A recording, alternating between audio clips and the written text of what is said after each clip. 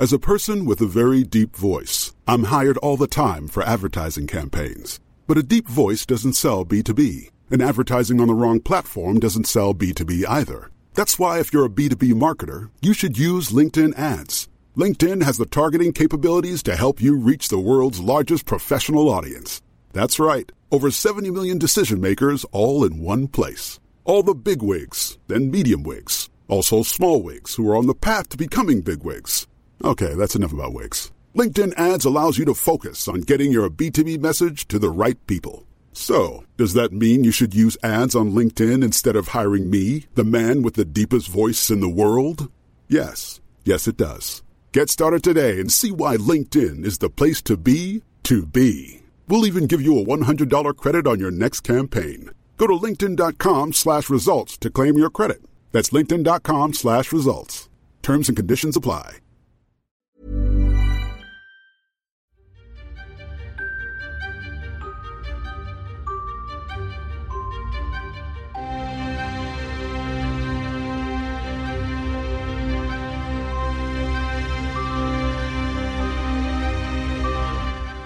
Welcome to Naked Reflections, brought to you from the Wolf Institute. I'm Ed Kessler, and each week I'll be taking an in-depth look at the stories reported by our friends over at The Naked Scientists. What does the latest scientific stuff mean for the rest of us? Stay with us and find out. What does it mean to have hope? Ask an earnest theologian, ask a secular psychologist, ask a dreamy songwriter. They'd all have different answers. But I think we'd all agree that hope is very important indeed. Does brain science back up this airy generalization?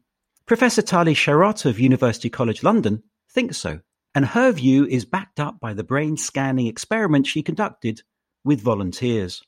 The Naked Scientist's Kat Arney took up the story in the show Outpacing Petrol. Looking on the bright side of life can be very important as a way of dealing with really serious life events like a major illness, divorce, being a victim of crime. But in other ways it can be quite damaging, because mistakenly believing that your chances of a specific event happening to you are much lower than they actually are can influence your behaviour. For example, if you think you have a very low chance of developing cancer, you might not quit smoking, or for example not practicing safe sex, or even not saving for your retirement. As Tali Sharot implies, hope is not a straightforward thing. That's why Miranda's hopeful vision in The Tempest, "O brave new world that has such creatures in it," could become the seed of Aldous Huxley's title for his famous dystopian novel. With me to discuss hope are the social psychologist Dr. Kitty Alone, a research fellow here at the Wolf Institute and a regular contributor to Naked Reflections, and Professor Andrew Shignell of Princeton University, who has written about the moral psychology of hope in philosophy and religion. Let's start with this question, Andrew. What is the difference between hope and optimism? In some sense, I think people use these words synonymously. I'm optimistic that the car will start. I hope that we'll have a nice dinner tonight. And interestingly, in the Greek tradition, the word elpis does actually seem to cover both sorts of states. More recently, though, I think we've started to distinguish between the two, where optimism really does require some confidence that something that you want is going to come about. So I'm optimistic that I'll make it to my meeting later on today. I'm optimistic that the car will start. Hope tends to now be used to refer to things for which we don't have that kind of confidence. So yes, I hope that the car will start, but I'm also confident, I'm optimistic. So I wouldn't say that I hope for it. What we hope for and what we express hope for are typically the things about which we're not so confident. So is hope to a certain extent delusional? Well, that can go along with it. So the Greeks and the Romans, when they fixed on this notion of hope, the sort of clinging kind, where you're not sure about the possibilities, they were typically against it. So, Pandora releases her curses from the box, and the last thing remaining is hope. A lot of people interpret that as hope is the worst curse of all, and it sticks around and tortures us. Certainly that's Nietzsche's reading. But yeah, hope can be a bad thing insofar as it makes us continue to fix on some outcomes that are just really unlikely, or that can take our attention away from the outcomes that are much more probable. On the other hand, hope can have this incredible sustaining power in our psychology. And Kitty will be able to say much more about this than I can. But I think there is a role for rational hope, and we just have to figure out what those constraints on it are. I think that's over to you, Kitty, don't you? Well, yes. I mean, the question you first raised actually is fascinating, and Andrew's explained extremely well. You asked the really fascinating question too, which is it just delusional? Well, that is a very interesting question, and unfortunately, it's not one that I can comprehensively answer, but research seems to suggest that when it comes to things like optimism and hope, which I'm going to do the thing that we were just told not to do, which is use them synonymously, it can be beneficial. So, for example, it's an excellent coping mechanism. In terminal patients, it's been found to sort of correlate with a much higher degree of life satisfaction. So in terms of health outcomes, well-being outcomes, optimism/hope can be a very good thing. What is conceived of as being a less positive thing is this like Panglossian sort of view of the world, where it's almost optimistic to the point of irrationality. So there's been fascinating work done by Tali Sharot, among others, on positive illusions. And it's a general human tendency that people think of themselves in more positive terms than they are actually warranted to do so. So I think I used a couple of podcasts ago this idea that everybody getting married sort of has very optimistic outlooks on their marriage. But however, the sobering statistics suggest that 34% of marriages are expected to end in divorce by the 20th wedding anniversary. But nobody thinks that to be true of them once they get married, or at least you'd hope not. Otherwise, what would be the point? So yes, in a sense, optimism/hope, which again, I'm using incorrectly and interchangeably, they're buffering, if you like. They buffer us from the cold, brutal truth of what might be the future. But looking through rose-tinted glasses, being quite Pollyanna-ish, is perhaps not in itself a bad thing. That seems right. I mean, I think Pollyanna-ish can come in degrees, but I think for the most part, it's useful psychologically to have hope, even when it can be somewhat distracting from the realities of the situation. What you wouldn't want to do, though, is be somebody who's so fixed on what you're hoping for that you don't pay attention and take precautions. So if I just hope to win the lottery, I buy a yacht on credit because I'm just fixed on this outcome that I'm hoping for, that does look delusional and problematic.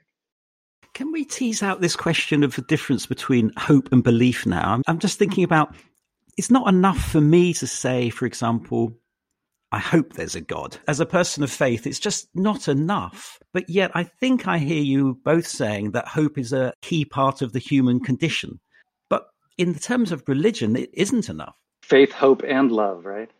I mean, faith, hope, and love in the New Testament look like three different things, three different objects. You're right that faith is taken to be something stronger, something a little bit more like belief, though not your ordinary everyday beliefs, but rather something that involves a kind of existential commitment and maybe a bit of a leap, but it's still a sort of saying yes to the truth of something. Whereas hope looks like you're saying yes, that it's possible, but you just don't know whether it's true. And that, I think, is a rather different attitude. I'm actually tempted by the idea, I think it's Kant's view, actually, maybe, that hope can be sufficient, at least in the dark nights of the soul, to still count as a genuinely robust religious stance. So the sufficiency of hope, at least sometimes, is a topic that I think is worth considering. And it's interesting that if you read something like Dante, for example, when you reach the gates of hell, the first thing you're told to abandon is not faith or love, it's hope.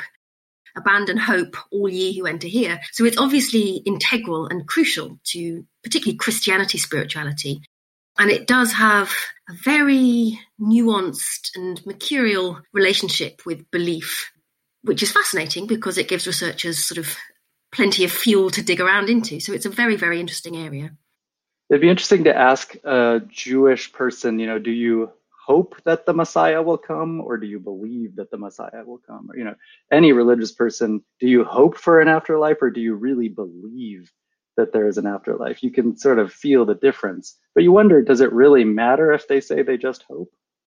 It's interesting from a Jewish point of view. I think you could say both, constructively, I hope the Messiah will come. I hope there will be a messianic age. And I believe there will be a messianic age. I believe the Messiah will come. But you couldn't say that about the Almighty. So there seems to be a difference between the one in tradition who is sent by the Almighty, or in Christian tradition who's going to return, than the actual belief in God.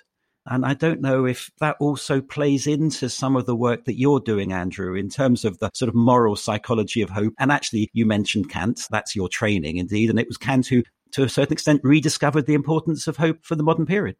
Right. So Kant, as I was suggesting, may be open to the thought that, at least in the dark nights of the soul, merely hoping that God exists and believing that it's possible can still count as sufficient for not just being authentically religious, but also for engaging in collective action projects and efforts to kind of make things better, even when you're not sure that you'll make a difference. One of the things I'm interested in, taking it out of the religious context, is just the way in which hope to have some effect in the world, whether as activists or scholars or just kind of members of communities, is really important, or whether sometimes there's a kind of desperation or a giving up on hope that helps to motivate genuine, desperate action. You know, people in the streets protesting against systemic racism, which they have, in some sense, lost hope will ever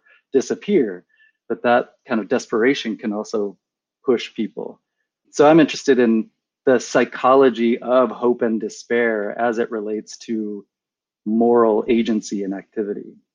Kitty, you're a social psychologist, and this sort of hope-despair axis, if you like, that Andrew's proposed, where do you sit there? It's an amazing area to sort of be able to look into. And I think particularly in sort of modern politics, hope is something that's come to the forefront. And the iconic image, obviously, is the Obama poster with the word hope underneath. But empirical studies have shown that hope leads to greater support for things like social change, support for climate policy, support for policies and actions promoting peace. So hope is an integral component of what you might call a democratic sort of political mindset. And it's interesting that the first word that they were going to use on the Obama poster wasn't hope, actually. It was progress. And apparently that had negative connotations. So the word hope was chosen instead. And what it makes me think is you see Obama's face in the iconic sort of hopeful position. So if you talk about the physicality of hope, it's that idea of the head being lifted, looking beyond, forward. And in terms of recognizable emotion, I personally would be very interested to know at what age and development children can recognize that as hope. Because, as Tali Sharot was saying, hope is so complex and so nuanced. I would imagine that for children to accurately be able to say that is a hopeful person or that person is emoting hope would be quite late on in development. But in terms of social psychology, yes, hope is an important component of what you might call particularly the liberal left or a democratic worldview. And the interesting question, I suppose, is to what extent does hope play a role in more conservative politics? Is it still as important? That would be certainly something that would interest me in terms of this dichotomy between, or the polarization between conservatives and Democrats in the US particularly, is what is the role of hope? How do they perceive it on either side?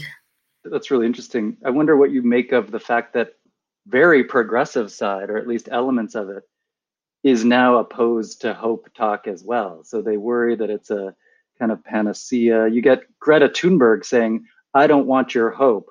I want your desperation. And then I want you to act. She's explicitly said that in quite a few places. Or, you know, there's this Afro-pessimist movement that thinks that in some ways Obama promised a lot and talked a lot about hope and change, but here we are, and George Floyd and so forth still happening. So what we need is pessimism and despair, and that leads to agency on the streets. So this up-and-coming sort of despair-driven movement is quite interesting, particularly for me, from the point of a motivational psychology. One of the things that is often sort of claimed about hope is that it promotes motivation. It gives people a driving force. So if you have a movement that is aiming to act, to improve, for example, climate change or racial justice, what does that do to people's motivation within that movement if you take away hope and instead ground everything in despair? Despair traditionally sort of is quite demotivational. So yes, for me, that's the interest. It's this idea of the motivational force of hope. Despair and desperation have the same root, and yet they feel now in contemporary English quite different. So acting or agency out of despair just sounds sort of weird, but acting out of desperation, that sounds like something we've seen and has a real power. A case that philosophers often talk about is the Shawshank Redemption movie. You know that film? Two prisoners, Andy and Red. On the film poster, it says, one hopes and the other despairs. So the thought is they both think it's possible to get out. They both, of course, very much want to get out, let's say. But now here we have to set aside race, politics, and incarceration in America, which plays a big role, I think, in who is hopeful and who is not. But Andy somehow focuses on the possibility, and that motivates his digging behind the toilet every night to try to find the way out. Whereas Red, for whatever reason, thinks it's possible, wants it, but can't allow himself to hope. So he's always focused on how unlikely it is. We're never going to get out. It won't work. And he despairs. And you do see, at least in that fable, that the hopeful person is motivated and the despairing person is left behind. Whether there's a more complicated story to tell about how despair can sometimes really motivate is, I think, what Kitty and I are getting at here, and what's really interesting about this moment in somewhat despairing politics. You're listening to Naked Reflections with me, Ed Kessler. My guests this week are Kitty Alone and Andrew Schagnell. We're discussing the concept of hope, and hopefully I can chip in too. Let's go back to our brain scientist, Tali Sharot. Her thoughts were summarized on the Naked Scientists podcast by Kat Arney. Financial experts are known to underestimate risks and be over-optimistic about potential profits.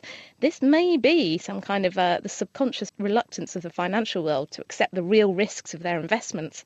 It may have unwittingly led to the current financial crisis. In that show from The Naked Scientist, Tali was looking back at the financial crash of 2008. And that clip raises the question of whether optimism or hope can be naive and delusional. And we've touched on that. Why is it that politicians, for example, are constantly talking about hope to us, that things will get better, whether it's about COVID, whether it's about the economy? But yet, are we believing in hope less and less? Are we falling into the despair camp more and more? And it sounds like we are. Now, Andrew, I wonder if you could pick up on that, because you've written about the ethics of eating. And is that more about hope or about desperation? I mean, I think you're right that politicians like to talk about hope. And I also think you're right to say that it can lead to dangerous delusion. So I'm not sure that policymakers should be, maybe they should be inculcating or encouraging hope in citizens. I'm not sure they should be making decisions driven mostly by hope.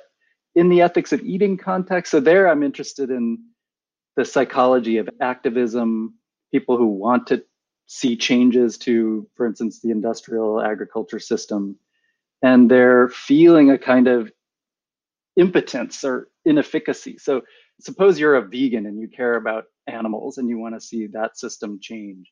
The numbers are just gigantic. 60 billion land animals every year across the world are harvested in industrial agriculture context. If you count the sea creatures, it's, nobody really knows.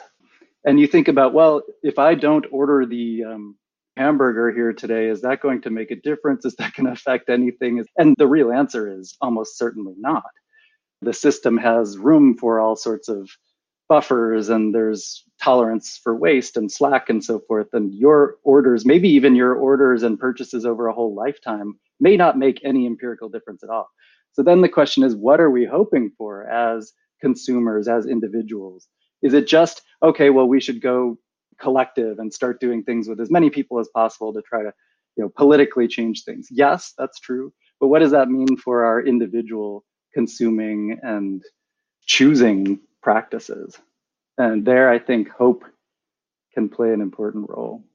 Kitty, can hope be taught or is it learned? Wow, that is an excellent question, Ed. I think if you're of a religious persuasion, or particularly within Christianity at least, hope is so inherent to Christian teaching that, yes, it can be taught. It can be sort of held up as this great moral virtue that you should live your life by. Question of whether hope is a trait or not is quite interesting. I would suggest that optimism is a trait, whereas hope is more like an emotion. And there's very interesting work on that in the psychology literature. Can it be taught? The answer is I don't know. I mean, I think there are so many factors involved in sort of assessing a situation. So I'm quite a pessimistic person, I would say, and I always tend to look on the downside. And my assumption is, well, if you do that, you can never be disappointed. But of course, that's not true. You're just continually disappointed. Can I be taught to be hopeful? It's interesting. I don't know. Do I feel hopeful about the coronavirus pandemic? As we were saying earlier, this idea of can I be hopeful but believe it not to be true? Well, yes, I hope that things get better. I hope that the economy bounces back. I hope that life goes back to normal. Do I believe that to be the actual case? Probably not. But even though I don't believe it, it doesn't stop me from hoping for it to be true.